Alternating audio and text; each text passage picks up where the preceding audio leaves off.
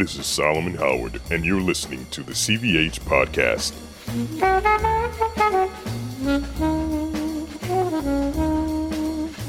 The CVH Podcast. I almost can't get that low.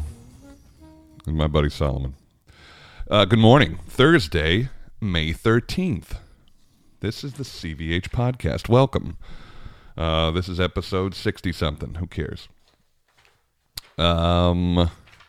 Keeping up my bits today, although I am surrounded by moving boxes, literally. It's go time. It's go time for moving. This is really classic singer shit right here. I had a year and a half of being home, or a year of being home where I could have easily moved, just effortlessly and stress-free, slow packing, I could have gone through all of these things over the last year. But no, I waited until we were getting back to business and work was starting back up and the jobs are coming and I'm like, oh, hey, let's sell our house and move. But this is pretty classic singer stuff. Like, can we make this work? Is this 5 minutes enough time to get this done? And you just sort of have to do. At some point, the box has got to come out. There's nobody else that needs to traipse through here. All the inspectors and appraisers and termite people and all the other stuff that needs to happen to sell a house is done. So nobody else needs to come in here. So I can effectively blow it up, which is really what's happening rapidly. I don't know how many of you have moved. I'm going to assume most of you. It was a lot easier when we were living in tiny apartments. The first apartment I ever had was 400 square feet, and it was just a studio. The kind of place where you could be in your bed, in the kitchen, and in the bathroom all at the same time. One of those, one of those things. But it was mine, and I loved it. And when it was time to move out of that place and move into the next place, it took about 3 minutes. Open 4 boxes, dump everything in it, and get out of there. It's a little more complicated now. Once you have a big house, you have more stuff. It's so strange. You have more stuff, so you need a bigger house. You have a bigger house, you need more stuff. Like, this is a vicious thing. And in classic CVH form, I bought a bigger house than this one. What an odd thing. It was the right place, though. It was the right investment, I should say. It's certainly more than anybody needs, but the right investment. And in this time, in this crazy market, you're going to buy something that's expensive. You might as well make sure it's not overpriced. And that's what I did. And so the boxes are out. They're you feel like, okay, I need to decide if any of this shit needs to actually make it to the next place. There's a lot of that in your life. If you stopped and went through all your closets and went through all your drawers and went through all your clothing. I mean, I'm looking at clothes and I go, all right, well, if I haven't worn it in the last 5 years, I'm probably not going to wear it. That should go. I have a trunk full of clothes going to Goodwill. I mean, I have a big truck and the trunk is like, it's got more things in it going to Goodwill than they probably want. I put suits in there that still had tags on them. Oh, God. How many times have I been on the road and then I was like, oh, shit, I need a suit. I always travel with one, but you haven't put it on in a while. And then you go, I need new pants. I've got to open these pants. This is very classic where I've just immediately needed to go out and buy a suit or a tie or, so many ties that I bought and only used once. And I never wear a tie. I don't even travel with a tie, but all of a sudden you're like, oh, hey, I probably need a tie for this thing tonight. And then, it's off to go find a new tie. So I have tons of this stuff that I've only worn once or not worn at all. And so some lucky person who shops at Goodwill who also happens to be 6'5" is about to score big time. A lot of suits. I'm not kidding, like 5 suits that still have the tags on them. Yeah. I went and got a bunch of suits a couple years back in anticipation of a couple of gigs and just never got, I 5 suits I think I bought, and I didn't get to 3 of them. So there's suits going back with tags on them, and the other 2 might have been worn once. It's so classic. This is the kind of shit that will do people in. I have friends who've been using the same suit for 10 years. Just one. Guys get away with this stuff. We don't have to have a different dress each time. The women in our business, it's really, really unfortunate because people remember, they look amazing, and so the people remember what they wore, and there's a photo taken, and a lot of female singers won't wear things twice. I know that, and that's goddamn, that's an expensive proposition. And I'm not a fancy suit guy. I don't go get custom made suits or anything. Like, I'll figure something else out. It's not that I'm cheap. It's just like a black suit looks really good. You don't need to go crazy and have some kind of crazy label on the inside. Nobody can tell. I'm not that fancy. But I thought I'd take my break here this morning and do the podcast because I refuse to let it go. Got to keep it going. And Paris is definitely happening, and we're going to be out there soon, and I'm going to have all my friends in, and everybody's feeling a lot less restricted with COVID restrictions, and things are being lifted, and life's getting back to normal. Although Paris would still like me to quarantine for 7 days, even though I'm fully inoculated. They would like me to get there and quarantine a full 7 days, which is pretty rough. I'm kind of hoping that'll change before they need me there. But as of right now, the official policy is 7-day quarantine. But sort of classic French form, there's a million rules, and then nobody's actually following them, and nobody's actually enforcing them. So I'm not, you got to take these things serious. But, I'm in the middle of closing 2 houses right here, and going a week early is just literally going to be impossible. So I'm going to have to work out something where I start my quarantine, my mandatory 7-day quarantine late. It's just the way it's going to be on this gig. I hate being the guy late. I really do. I don't like to do it. My whole career, I have arrived at gigs on time, only to find out that the tenor and the soprano aren't going to be there for another week, or the maestro for that matter too. Plenty of gigs where the maestro comes and goes 3 times in the course of a rehearsal process, and I really make great efforts to not be that guy because it makes me nuts a little bit. We've all just, we've all agreed to be here on this certain day, and we're going to make this work, and we're going to make this art. And it's not the singer's fault. It's not the maestro's fault. Companies are willing to deal with it. And a great intendant one time told me, he said, I would rather have my favorite singer late than my second favorite singer on time, which makes perfect sense. And so you sort of have to deal with these things. And I think this will be my turn to be for somebody to be forgiving and deal with it. I really don't like to do it. It bugs me. But the further this career goes, and the more, in demand is kind of a ridiculous thing to say, but the more companies are looking for you, the more chances are likely that you're going to overlap with your last gig. And if the company's willing to deal with it, you'll deal with it. And there's been plenty of times where you get off the plane, go right to rehearsal in progress, and that happens. I try not to, but it's unfortunately been happening more in the last couple of years. Just the way it is. A couple days is okay. A week is pushing it. A couple days is fine. I don't expect any tenor there on day one ever. You're always going to wait 2 or 3 days on the tenor.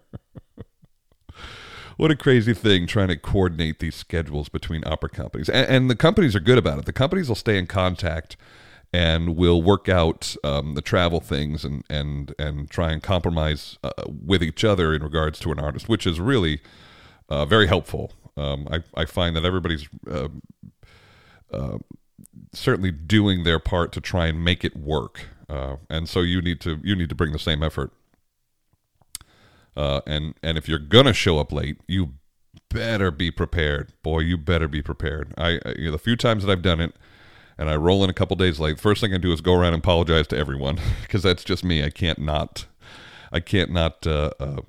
apologize because that person late just sort of starts with just general disdain from the rest of the room. Like, you're so fancy, you can be late. Fuck you. And so I go around and humble myself before all my colleagues. And then the second thing I make sure of is that I'm more prepared than anyone, so that the jump in or the late start at least makes sense. They'll go, okay, he was worth the wait. He's ready. He's working hard. That kind of thing. It's funny, all these little things that they don't really get into. You got to just learn this stuff on the road. You got to learn these things by doing them, by making these mistakes and choices. And one of the earliest gigs I ever had was a Rosenkavalier at the Lyric Opera of Chicago, and I was just singing the Polizeikommissar. And for those of you who have not enjoyed Strauss yet, it's effectively impossible to learn, especially if you're a dummy like me. You can count all you want. You can rehearse with the piano all you want, but all of a sudden that orchestra gets in there, and the beat just melts into this lugubrious form of textures, much like Debussy. You go, fuck, where am I? Where? I don't recognize that at all. What is that? I don't recognize that at all. Was I supposed to sing? You know, and then all of a sudden, because some of it's so chatty, you just missed it. Your entrance went by. You're pretty sure you should have come in, and you didn't. And that was one of the earliest gigs, and there I am trying to like fight my way through this role. And he comes in so late in the evening, and during one of the earliest rehearsals, I was given some direction. You roll in, you land over here, and don't just stand guard until this part, something like that, something really innocuous. And so I did exactly what I was told. But in that time that I was waiting there, the lovely and famous mezzo-soprano Susan Graham was behind me, hiding in a four-post bed, that had a curtain, and she was hiding in there. And she was making sporadic entrances with her lines, like open the curtain, sing your line, and go. Well, the gigantic Polizeikommissar was standing right in front of her, like directly between her and the maestro and the opera house, and just covering. And I'm so young and so new to it all, and just so enamored to be even in the show. I just was going to do exactly as I was told, and not make any executive decisions that you get to make later on in your career. At that point, you just do what you're told. And I did exactly what I was told, and then suddenly realized that the most famous American mezzo was singing to the back of my neck. And even then, I still didn't do anything. And she was so sweet, and she was so nice, and she could have been none of those things, but she's just a genuinely good human being. And she said my name, which was really sweet, because I was pretty well sure she didn't know it. And she said my name, and she said, "Christian, will you just be so nice and just move off a little bit to the right, so that when I sing, I can see the maestro." I mean, it was just the politest, nicest way she could have put it, because really she could have said, "Dum dum, get the fuck out of my way." But she was so sweet about it, and of course I learned a very easy lesson that day. That could have been pretty rough, but that was the first time somebody had said, "Hey, don't stand between me and the maestro or the audience. They came here to see me, not you." Which is exactly what the situation was, and that was kind of a fun and easy way to learn that, because she was so sweet and doesn't carry that giant ego like so many, and just politely asked me to get the fuck out of the way. Nobody tells you that stuff. You got to learn that. You got to learn the dynamics of the room, and we had it was another performance of Don Giovanni early on, and Bryn Terfel was the Don Giovanni, and he was at least a week late. That's how that goes. You got a superstar, they're going to be late. And he rolled in the first day that he did get there. I mean, he was basically still wearing golf clothes. Like, he still had the cleats on. They had, like, dirt in them. And it was clear that he had left a golf course, got on a plane, and came to Chicago. And, I mean, he could do that.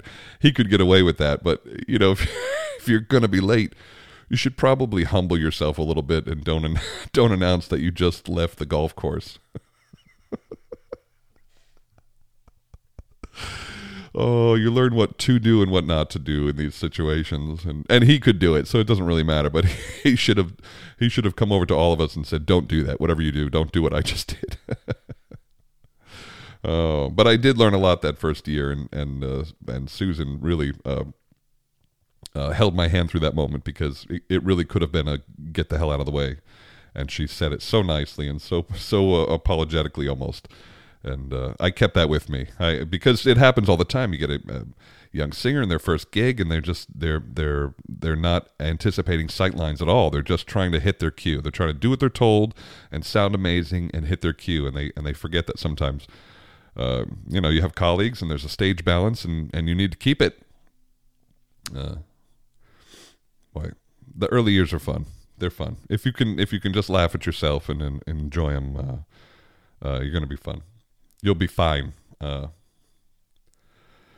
had a funny situation, not funny situation, but I overheard a funny conversation, and it gave me serious pause.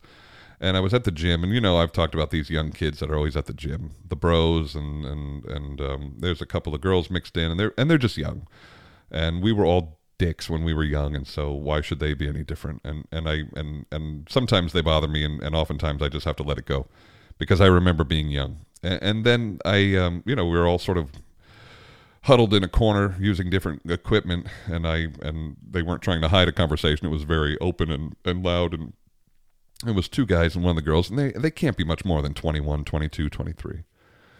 And they're just sort of talking. They're being self-deprecating in a way, which I always appreciate, but it was at their future prospects. And these don't look like, people without futures. They're all young and good-looking and taking care of themselves, and I see them there every day. They're clearly very motivated people, and out of school but not really sure what to do. And the one girl who doesn't look like somebody, you can't judge. I can't judge a book by a cover, but she works hard in the gym, and she's not unattractive, and seems to be very friendly, and everybody likes her and all those things. But she said, "Guys, I think I'm going to join the Army," which was kind of a surprise. Women join the armed forces all the time, and I love it, and I think it's great. But she sort of said it like, well, I don't know what else to do, so I think I'll just do that. And then the other guy chimed in, and he was going on and on about how maybe he should keep training so that he can go into the WWE and be a wrestler. And it wasn't said in jest. It wasn't like a funny thing. It was like, oh man, if I could only just pump up, then I would be a wrestler, and then everything would be fine. And like the dichotomy of this conversation where somebody's getting really real, like, I don't know what to do. I think I'll go into the armed forces because they could probably use me, and that could be an adventure, and that would give me some focus. And the other guy was just like living in the clouds, like, I'm going to be a professional wrestler. Now, look, I live in the clouds too. I wanted to be a professional singer, and it worked out. But somehow, professional wrestler, you're just going to have to be a lot bigger than this guy is. Not to say he couldn't get there. I'm not trying to judge. It was just like this eye-opening conversation of people who were living a little bit in fantasy and a little bit in sad reality, and they were discussing this together. And it was just eye-opening. I don't remember those conversations when I was young. I was just trying to so focused on what I wanted to do. I never thought, what should I do? Or had some ridiculous idea. Now, look, being a singer is a ridiculous idea, but at least it had been done before by people I met, and I saw the path was laid out for me. I could see just exactly what needed to happen for it to be possible. And this guy, while having a lofty dream, didn't really have a plan, or wasn't really necessarily talking about somebody who was guiding him. It was just like, I'm going to do this. Contrast that with the young girl who's like, I guess I'm just going to go into the Army. And I just couldn't help but to feel like COVID really fucked over a younger generation. Those kids fresh out of high school, just starting college, and then they were home learning. A lot of them were living back in their parents' house. Maybe they had been in a dorm. Now they're back in their parents' house, and they just did this home learning, online horse shit. How could you ever be motivated to do well in school if you're looking at a computer screen all day? I would have been terrible at this. I really would have been terrible at this. And there were plenty of classes that I'd go in and fall asleep in. Not everything is like got your interest, but at least you're on campus. You get the feeling of learning and advancing, and you you're with your friends and other classmates, and you just sort of have this sense of we're all working. But if you're just home in your room and you're looking at your computer with all your distractions, it would be really difficult to stay motivated to go into a field. You're like, there is no field. I'm staring at a computer. What field is there? At least in college, you could meet with a professor who was, a paleontologist, and you could sort of have his experience with him and be a part of something that you could see down the road. Like, I'm going to get into that later. You could be inspired in a way. And I really, just this whole year, I felt a lot worse for the young kids, and for as much as they annoy me because they crash weights and luxuriate all their bullshit all around, I really thought, all right, you know what? This is a hard time for them. Just if they're blowing off steam in the gym, let them do it. That's good. At least they're here, and taking care of themselves. I know when I was 21, I was not in any gym. Definitely not in any gym. So it's to them that they're clearly people who know how to do something regularly towards an end. So I have hope for them, but it's a tough spot. I would not want to be any young person in college or a young singer or trying to figure out this road when the road is really unclear. Anyway, it was a little eye-opening. Something to break my monotony from packing and worrying and packing and worrying and watching the stock market and packing and worrying.